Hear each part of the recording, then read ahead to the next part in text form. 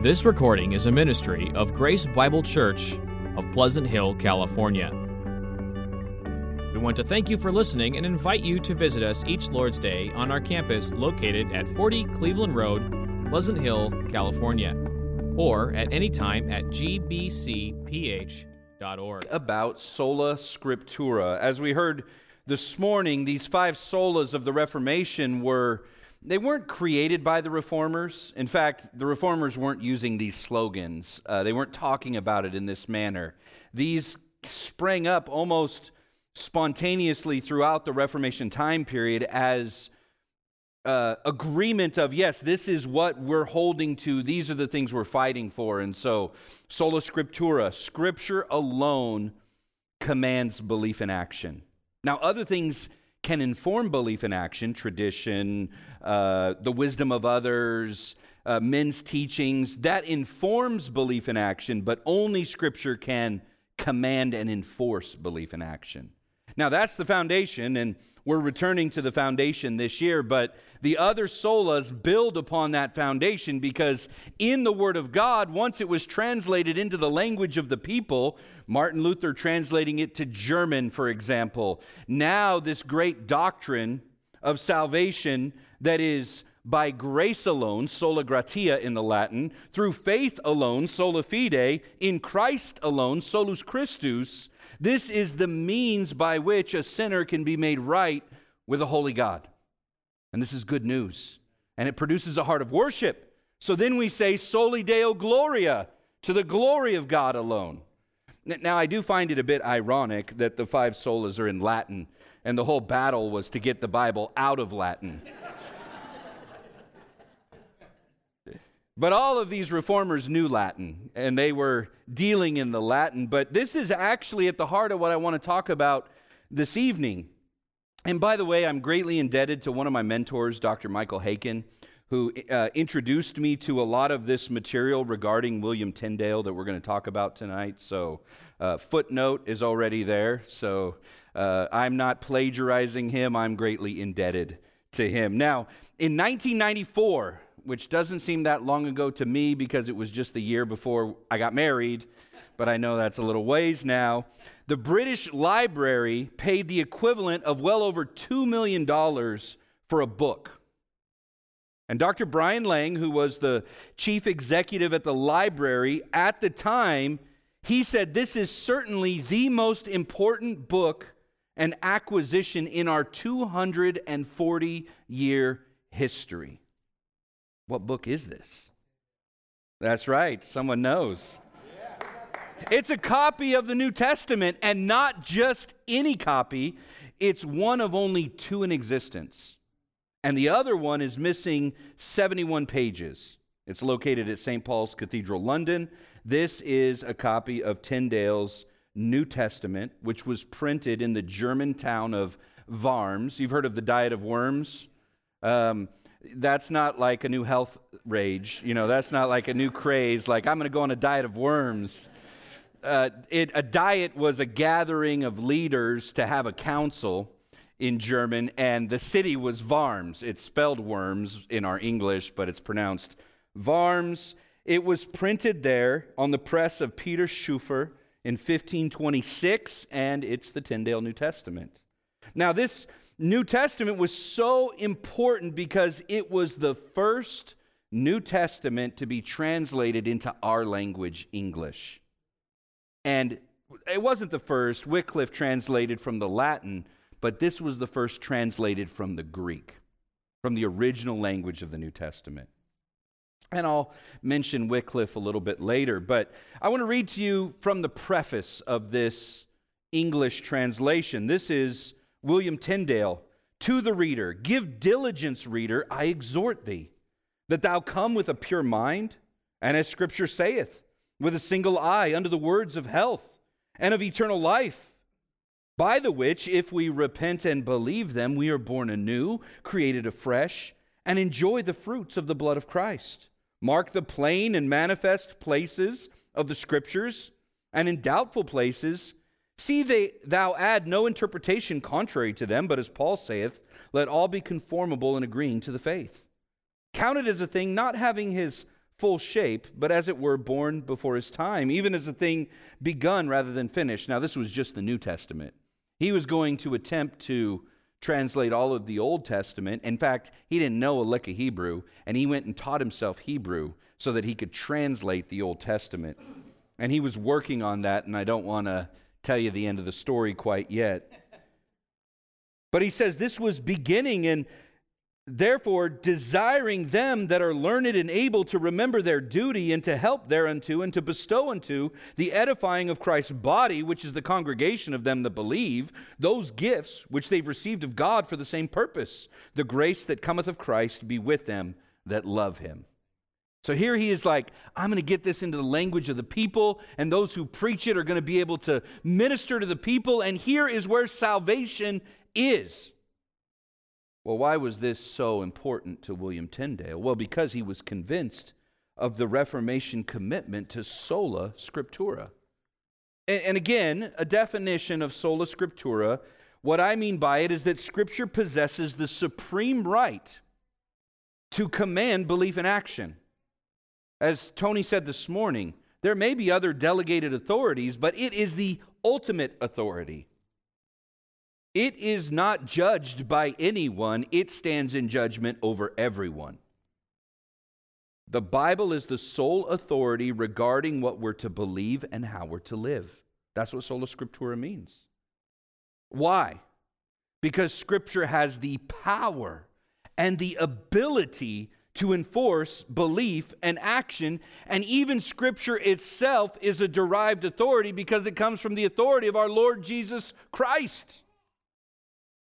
See, a king may not be able to present his ideas in person to everyone in his kingdom. And so he can, however, put his will into writing, and the content of that writing, since it consists of his actual desires, will carry the same authority as if he presented his ideas in person. And what Tony just mentioned about Martin Luther, John Piper mentioning Martin Luther, that we were given a book.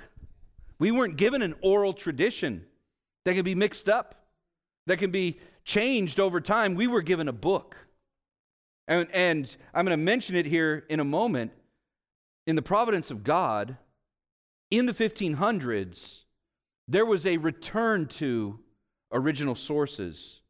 There was a creation of new technology, the printing press, that led to the proliferation of books and reading and literacy, the Renaissance and humanism, and the ideas that were floating around in the air were the providential things of the Lord to bring about the Reformation in the church. And so I want to first turn to Scripture, and I got to sneak some Scripture in because I don't want it just to be a church history lecture.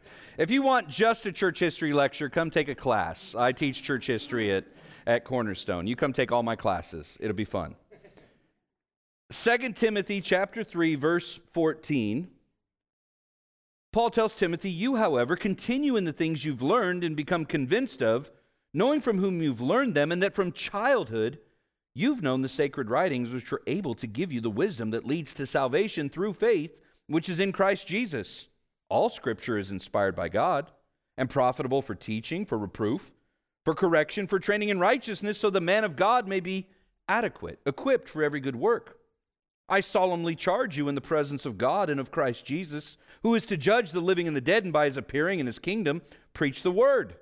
Be ready in season and out of season, reprove, rebuke, exhort, with great patience and instruction, for the time will come when they will not endure sound doctrine, but wanting to have their ears tickled, they will accumulate for themselves teachers in accordance to their own desires, and will turn away their ears from the truth, and will turn aside to myths."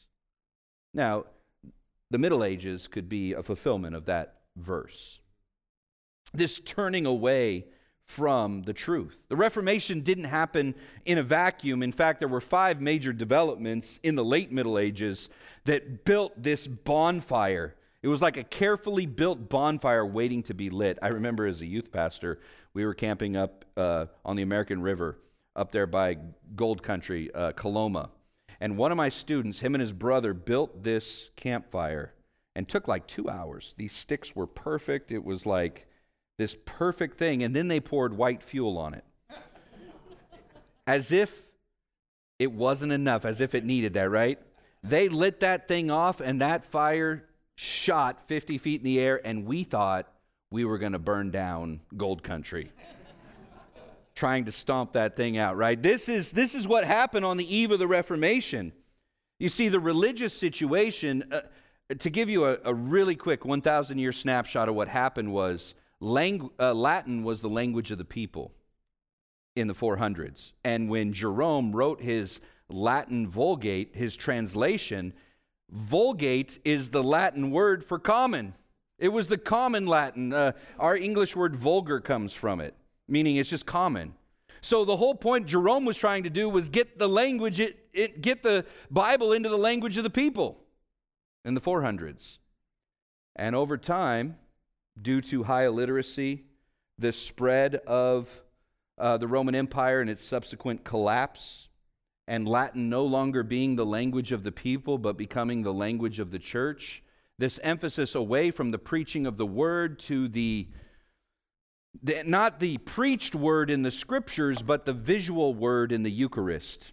So they still believed they were preaching the gospel by preaching the body and blood of Jesus in the elements. And of course, then the superstition rose because they weren't understanding the words they were saying. In fact, have you ever heard the phrase hocus pocus? That comes from communion. The phrase in Latin is hoc est corpus meum. And you could imagine people sitting in the audience, hey, what did the priest do? I don't know. He said some hocus pocus, and it went from bread and juice and wine and turned into the body and blood of Jesus. See, the religious situation was dominated, first of all, by rank superstition. Not only the problem with the service being in Latin, not the language of the people, but the worship of relics, right?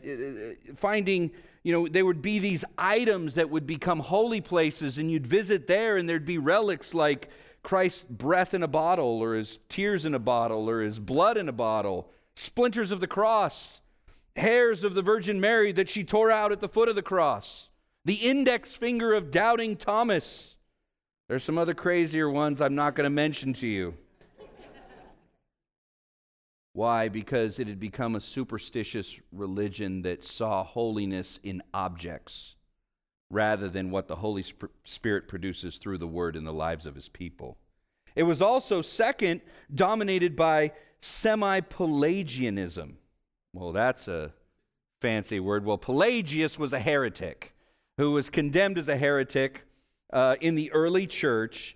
But what semi-Pelagianism taught is that, hey, you know what? You do the best that you can on the basis of your natural ability, and God's going to give you an infusion of grace as a reward to make up your lack so that you can have eternal life. Well, this means man initiates his salvation, and it led to the sacrament within the sacramental system in the Roman Church at the time, the emphasis being on love and not faith.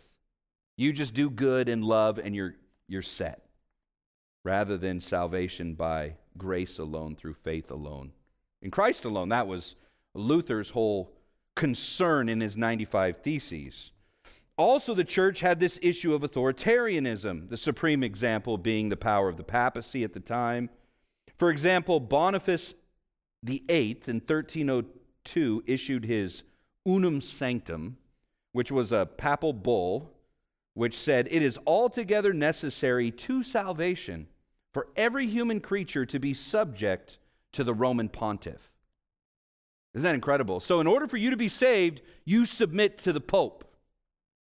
1302, from then on, that was the fight. And corruption.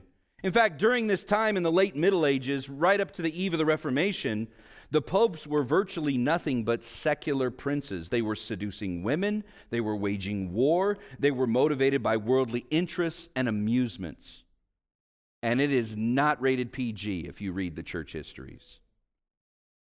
So what was the response? Well, prior to the Reformation, there were movements calling for reform, and very often these movements would end up being labeled heretics. And two that I just want to briefly mention. First is John Wycliffe, who lived from 1330 to 1384. His followers were called the Lollards, which was a mocking term. But Wycliffe, in 1377, he wrote a treatise on the truth of Holy Scripture, proclaiming the infallibility of the Bible. Every word was eternally true. The Bible was the work of God, must be taken in all of its parts without qualification. The Bible was to be understood not necessarily by professors and prelates, but by the individual. And a Christian reading it prayerfully with the help of the Holy Spirit could understand it. That sounds like common sense to us, but at the time, it was way out of bounds. Well, what he does is he takes the Latin and he translates the whole Bible into English. And as a result, in 1407, a law was passed forbidding, under pain of excommunication, any translation of the Scripture into English or even to be read. Wycliffe's followers were known as Lollards. It was a Low German word for a babbler. And from 1407 on, it was illegal for the Bible to be translated into English, which is why Tyndale did his translations on the run. But I'm getting ahead of myself again.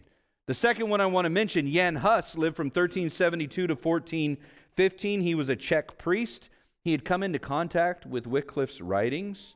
In fact, he even plagiarized Wycliffe. His work on the church was a straight-up plagiarism. I think he probably thought copyright meant it's all right to copy. But Hus, for him, though, authority of Scripture ranks supreme. It was, quote, the profound study of Scripture which transformed him into an earnest reformer. In fact, John 5:39 was the verse he ran to. You search the Scriptures. It was a consistent refrain in his writings. And so this was what was going on in the church. Now, we can see why, looking back, we can see why Hus and Wycliffe, that this didn't light the powder keg. This didn't send the Reformation on. There were some other elements that needed to happen.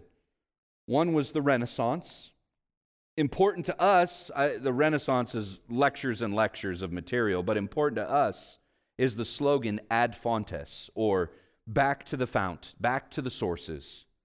Scripture, then, for us, quote, was not to be equated with the text of the Vulgate, the Latin version, but with the Old and New Testaments in their original languages as ascertained from the best manuscripts available.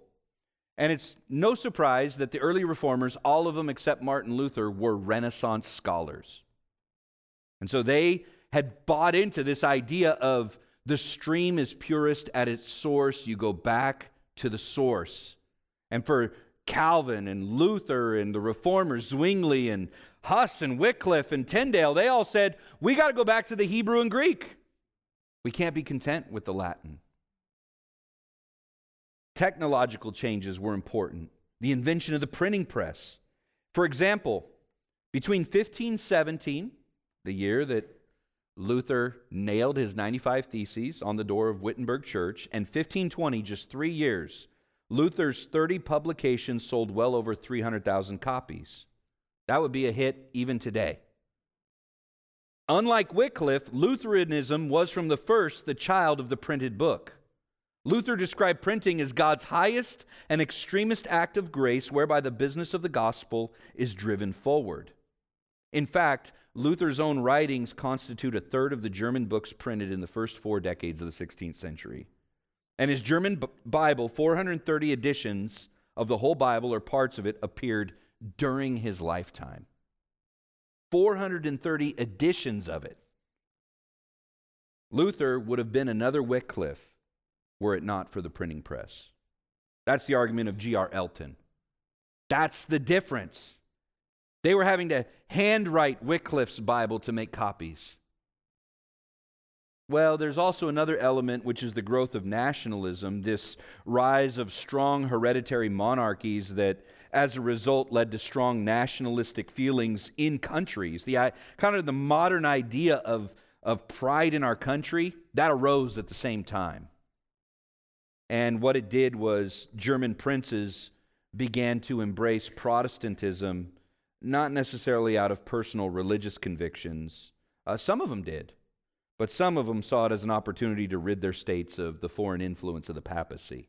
The Anglican Church is created for that reason. I'll mention King Henry VIII in a moment. Now, back to this idea of sola scriptura and the authority of Scriptures, you see, the root of idolatry, the Reformers believed, was the rejection of Christ's authority and submitting to another authority that could not save and could not deliver.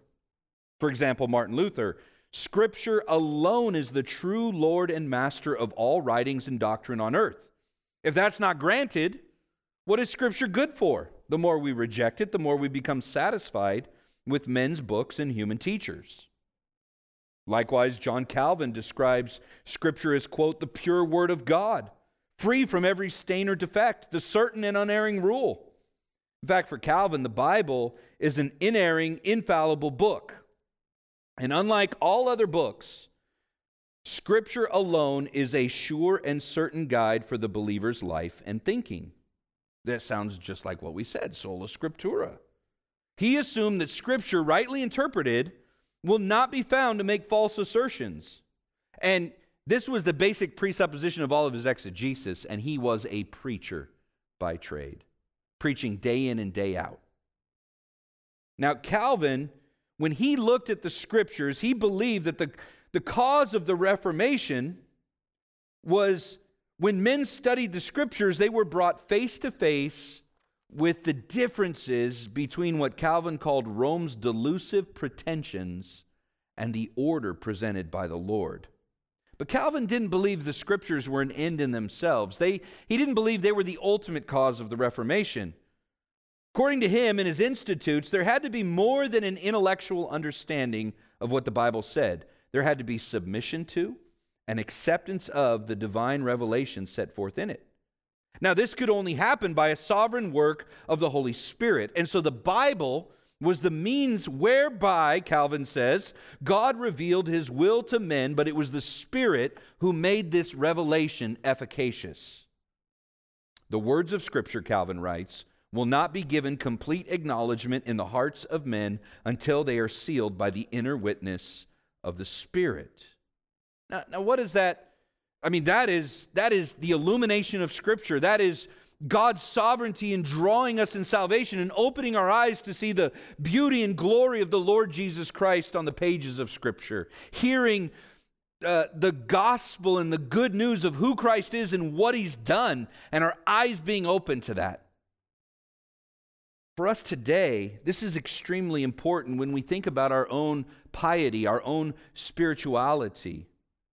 You see, if the Word is the instrument by which the Lord dispenses the illumination of His Spirit to believers, Calvin writes in his Institutes, then that means no genuine piety or spirituality can take place apart from the Word.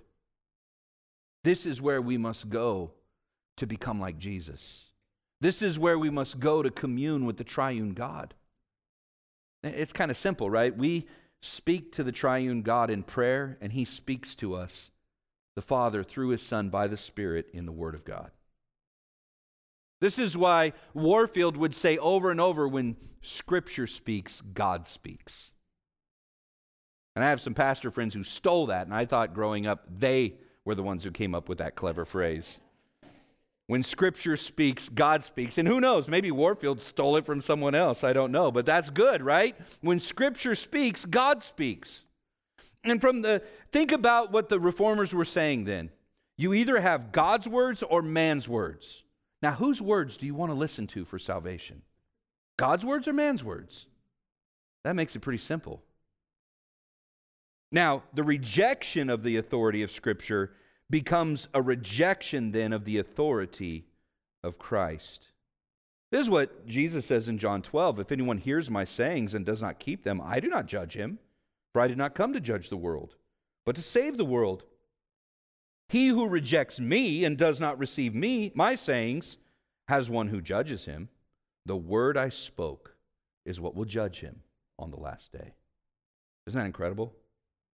You see, so loyalty to our Savior, it's measured by loyalty to His word. Didn't Jesus say, if you love me, you'll keep my commandments? Submission to the authority of Scripture, then, is an act of worship. It's an act of worship. And this is what the Reformers were fighting for. Because in the corporate gathering on Sundays, as they came to worship God, what they were seeing was not the glory of God in the face of Christ Jesus as revealed by the Scriptures through the power of the Holy Spirit. What they were seeing was superstitious works of men and a system that would not save and not deliver. Instead, it would damn their soul because it was adding works to salvation. Well, back to Tyndale. In studying the Greek New Testament, he came to the realization that nothing was going to change with regard to the morals of the Roman church, his own church that he loved, until there was a return to New Testament doctrine. So Tyndale said, I perceived by experience how that it was impossible to establish the lay people in any truth except the Scripture were plainly laid before their eyes in their mother tongue. Now, nothing illustrates this in the life of Tyndale more than a conversation that took place. Tyndale was serving as a tutor, a private tutor and a chaplain at the house of a nobleman named Sir John Walsh. And Sir John Walsh was a really hospitable man. He always had people over. He was hosting guests for dinner, and on this occasion, a high-ranking cleric was present. And Tyndale was outlining the problems with the Church of Rome in the light of God's Word. I imagine it was great dinner conversation. The cleric, who's high-ranking, responds by saying he would rather have the Pope's laws than those of the Word of God. Now, of course, his response, his tone, reveals he's profoundly ignorant of God's Word and what it contains. Because surely he would know how precious it is. Like we heard this morning out of Psalm 19, more to be desired than honey from the honeycomb. In keeping them, there's great reward. Well, Tyndale's amazed. Jaw drops on the floor at the disdain for the Scriptures. And so here's his response. It's a great quote. I defy the Pope and all his laws. If God spare my life ere many years, I will cause a boy that driveth the plow shall know more of the Scripture than thou dost. He did it in the Old English even. Thou dost. Mic drop. So good, in fact, was Tyndale's translation of the New Testament when it came out, that even though it was criticized, the Roman Church got all of their experts to say how bad the translation was. It was a fantastic translation. When the King James Version, the translators came to translate this new translation of the King James that King James commissioned at the start of the 17th century, they went back to Tyndale's English translation, and you know how much they used of it? 90%. 90% of it. And we could go through all of the English sayings that have come into our language because of Tyndale's translation, but we don't have time. Now, what are some benefits of sola scriptura? Well, what we've already heard. First, we're able to distinguish the voice of God and reject alternatives. This is because in the Scriptures we recognize, as we heard in 2 Timothy 3:16, the voice of the Father. All Scripture is God-breathed. We hear in the Scriptures the voice of our Savior, the Good Shepherd. Isn't that what he said in John 10? Verse 27, my sheep hear my voice, and I know them, and they follow me. We hear the voice of the Holy Spirit in the Scriptures. We could go to a ton of verses where all of the Old Testament quotes are put in the mouth of the Holy Spirit. Hebrews 3, as the Holy Spirit says, quoting the Psalms. So the voice of our triune God is heard in the Scriptures. And because of that, we're able to reject alternatives. Other voices that are crying for our attention, but they will not save and they will not deliver. They might demand our belief and action, but they have no power and no ability to create something in us, to make us like Jesus, to give us joy, to give us hope, to put off sin. There's no power in those voices. Second, we're able to depend upon God's word with complete trust. Now, I'm a Gen Xer, which means I hate authority just by my existence, right? We Gen Xers, we defy authority. That's just what we do. Add to the fact I grew up in Vallejo and it's just a mess, right?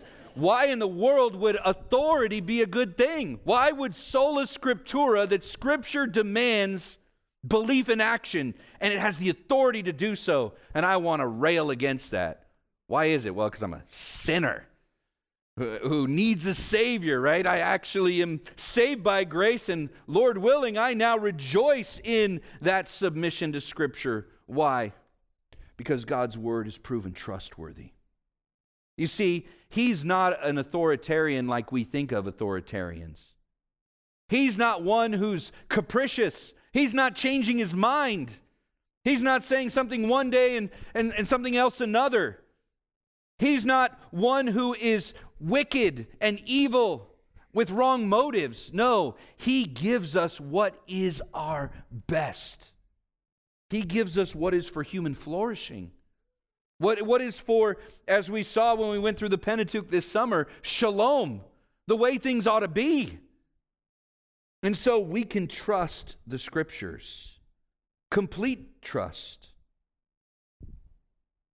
Paul in Acts told the Ephesian elders, I commend you to God and to the word of His grace, which is able to build you up and give you the inheritance among all those who are sanctified. This is the word that is precious, that we ought to crave like newborn babes, the pure milk of the word.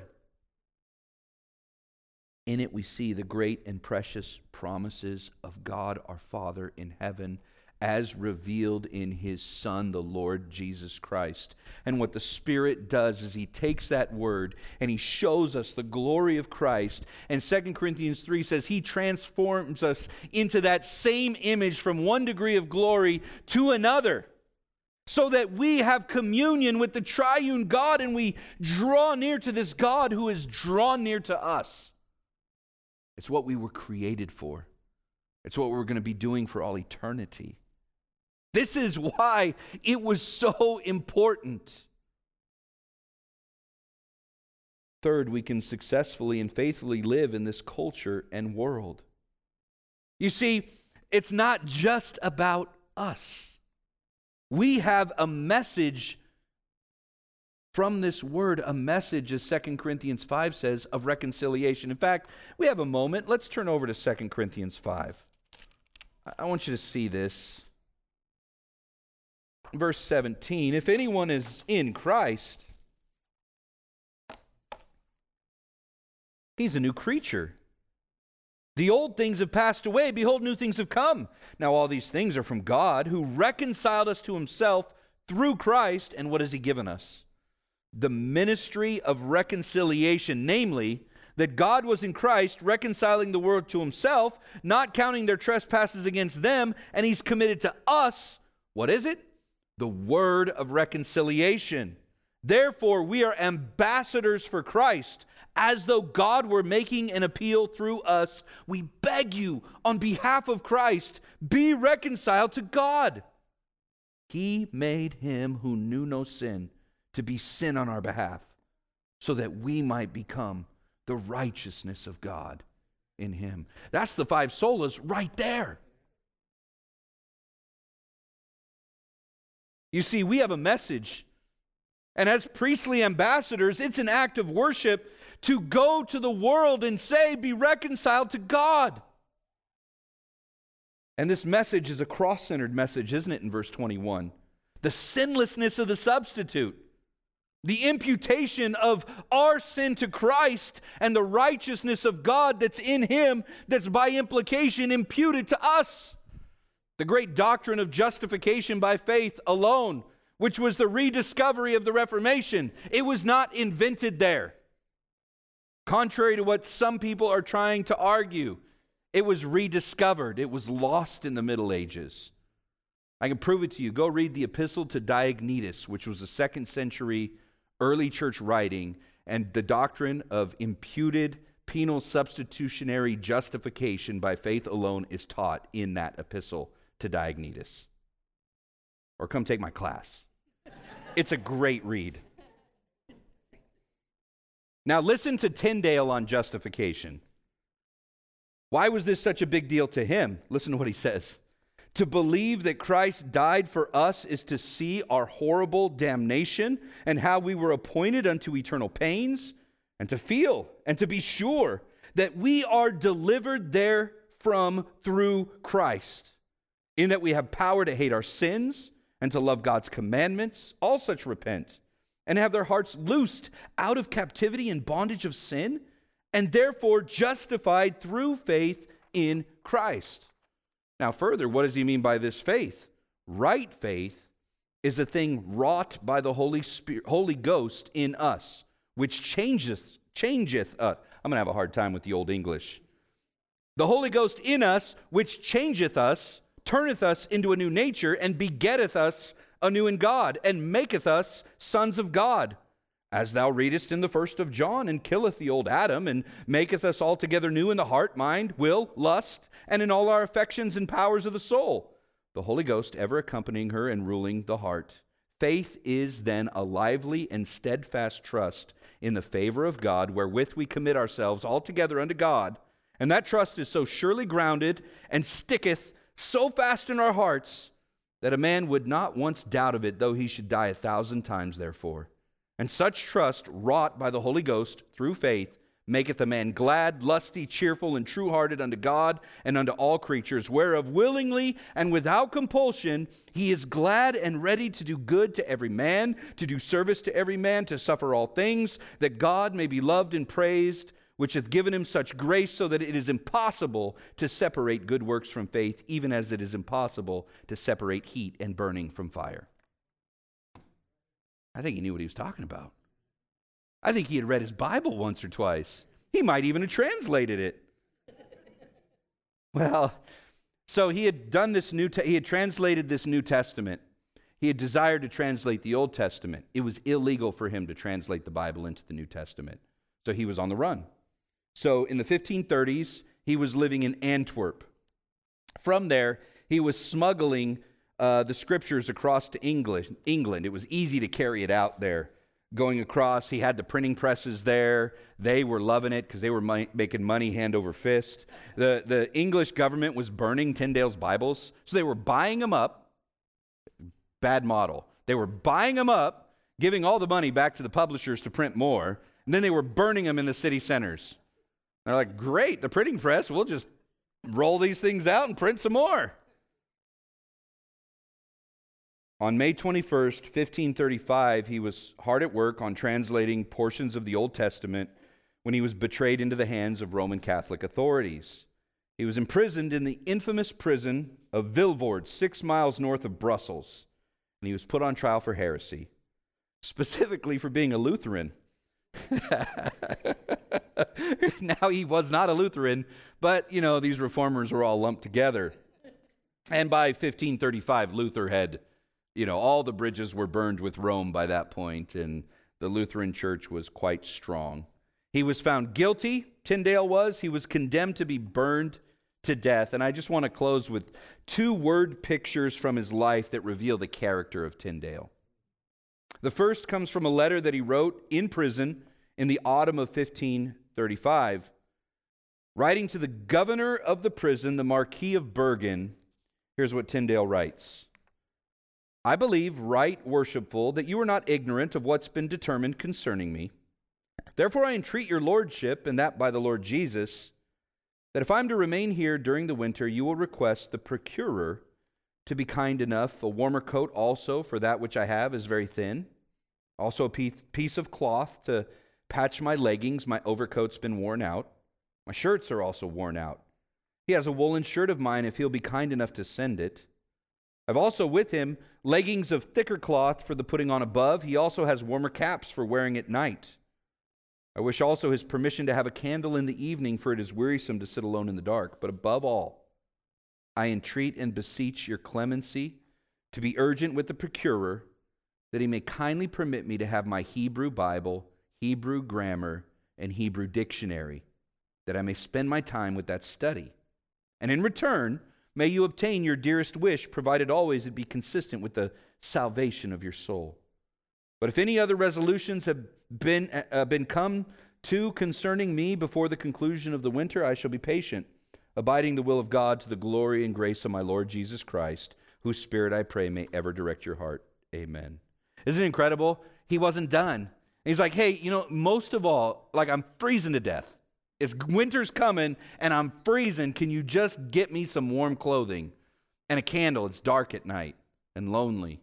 But most of all, get me my Hebrew tools so that I could, he didn't say it, but we hear it, right? So that I could finish my translation. The other picture comes from the day of his death, traditionally October 6, 1536. The executioner, in an act of mercy to Tyndale, strangled him before he lit the wood piled around him. That was what the executioners would do to be merciful, so that they would not scream and be in pain while they burned to death. And according to the John Foxe, the martyrologist, Foxe's Book of Martyrs, the last words that Tyndale was heard to utter were, "Lord, open the King of England's eyes." See, up to this point, King Henry VIII, he had been opposed to the free circulation of Tyndale's translation. He had broken with Rome by this point over his desire to get a divorce from Catherine of Aragon. And within a year, though, of Tyndale's death, the New Testament was being openly published in England. But it wasn't under his name. They weren't going to give him credit. But you know what? Tyndale wouldn't have been bothered by that he wasn't getting the recognition. He had written in his work, The Parable of the Wicked Mammon, in 1528 regarding his translation of the New Testament. He said, "Some man will ask, peradventure," there's a word we need to add back to our English language, huh? Peradventure. I don't even know what that means exactly. "Some man will ask, peradventure, why I take the labor to make this work, inasmuch as they will burn it, seeing they burnt the gospel. I answer, in burning the New Testament, they did none other thing than what I looked for. No more shall they do if they burn me also. If it be God's will, it shall be so. Nevertheless, in translating the New Testament, I did my duty." What a duty that was. All of us who speak English, we have this inheritance. His translation was enshrined in the King James Version. His New Testament, 90% of it lives on even to this day, used by many. And as David Daniel has recently noted in his biography of Tyndale, it was Tyndale that made the English people a people of the book, and the Puritans who came after that, and those who came to America as pilgrims, and so on and so forth. And so this Reformation, an idea of sola scriptura, it's incredibly important. Scripture alone commands belief and action. It tells us what to believe and how to live. And if it were from the hand of a tyrant, then it would be a heavy burden. But it's not. It's from the hand of a loving Father who so loved this fallen world, he gave his Son. And this Son took on a human nature forever. And he lived a perfect life, and he died as a substitute in our place so that we could be forgiven. And he's the good shepherd who said, "Come to me, all you who are weary and heavy laden, and I'll give you rest. Take my yoke upon you and learn from me, for my yoke is easy and my burden is light. In me you will find rest for your soul." And we have a Spirit who's the great comforter, the great healer, the Lord and giver of life, who comes not just to be with us, but in the new covenant, he's in us. And he prays for us, and he intercedes for us, and he conforms us into the image of his Son. And all of this we get because Scripture not only has the authority to command belief and action, it has the power and ability to bring it about. It is what changes us. It is living and active and sharper than any two-edged sword, able to pierce the division of soul and spirit and joint and marrows, and is a discerner of the thoughts and intents of the heart. And all of us are laid bare to the eyes of him to whom we must give an account. And that's out of Hebrews 4. And it's not meant to scare us. Because you know what else he says in Hebrews 4? We have one who went ahead of us into the very throne room of God, and so we can approach the throne of grace with confidence and find grace and mercy to help in our time of need. This is what the reformers lived and died for, was so that we could have this in our language, so that we could hear the voice of God, and we could know the gospel of God, and we could become children of God and be with him forever. Soli Deo Gloria. To God alone be the glory. Father, thank you for this time, and we thank you for your providences. We thank you that you brought about in the 16th century this great Reformation. But like the reformers said, we are not only reformed, we are always reforming. Semper reformanda.